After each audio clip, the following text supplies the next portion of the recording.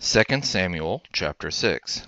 David again gathered together all the chosen men of Israel, 30,000. David arose and went with all the people who were with him from Baalal, Judah, to bring up from there God's ark, where it is called by the name, even the name of Yahweh of armies, who sits above the cherubim.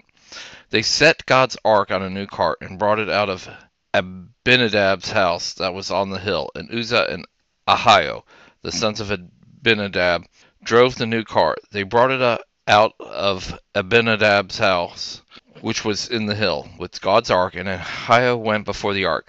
David and all the house of Israel played before Yahweh with all kinds of instruments made of cypress wood, with harps, with string instruments, with tambourines, with castanets, and with cymbals.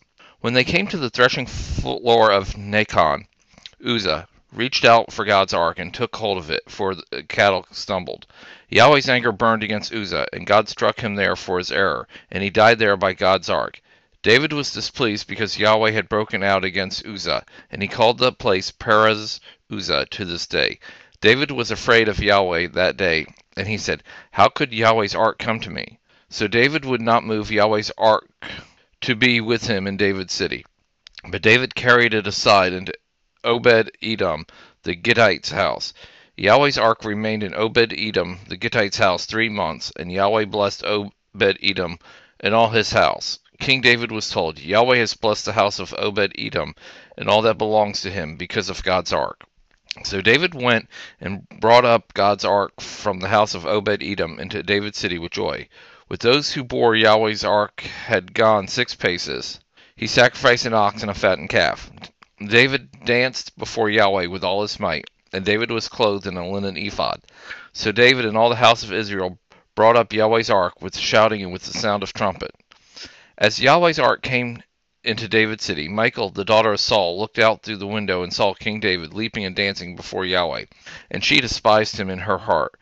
They brought in Yahweh's ark and set it in a place in the middle of the tent that David had pitched for it, and David offered burnt offerings and peace offerings before Yahweh. When David had finished offering the burnt offerings and the peace offerings, he blessed the people in the name of Yahweh of armies.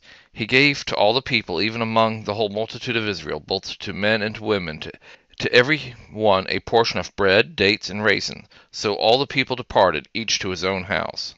Then David returned to bless his household. Michal, the daughter of Saul, came out to meet David and said, "How glorious the king of Israel was today, who uncovered himself today in the eyes of his servants' maids, as one of the vain fellows shamelessly uncovers himself." David said to Michal, "It was before Yahweh, who chose me above your father and above all his house, to appoint me prince over the people of Yahweh, over Israel. Therefore I will celebrate before Yahweh.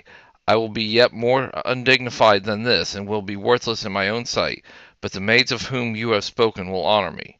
Michal, the daughter of Saul, had no child to the day of her death.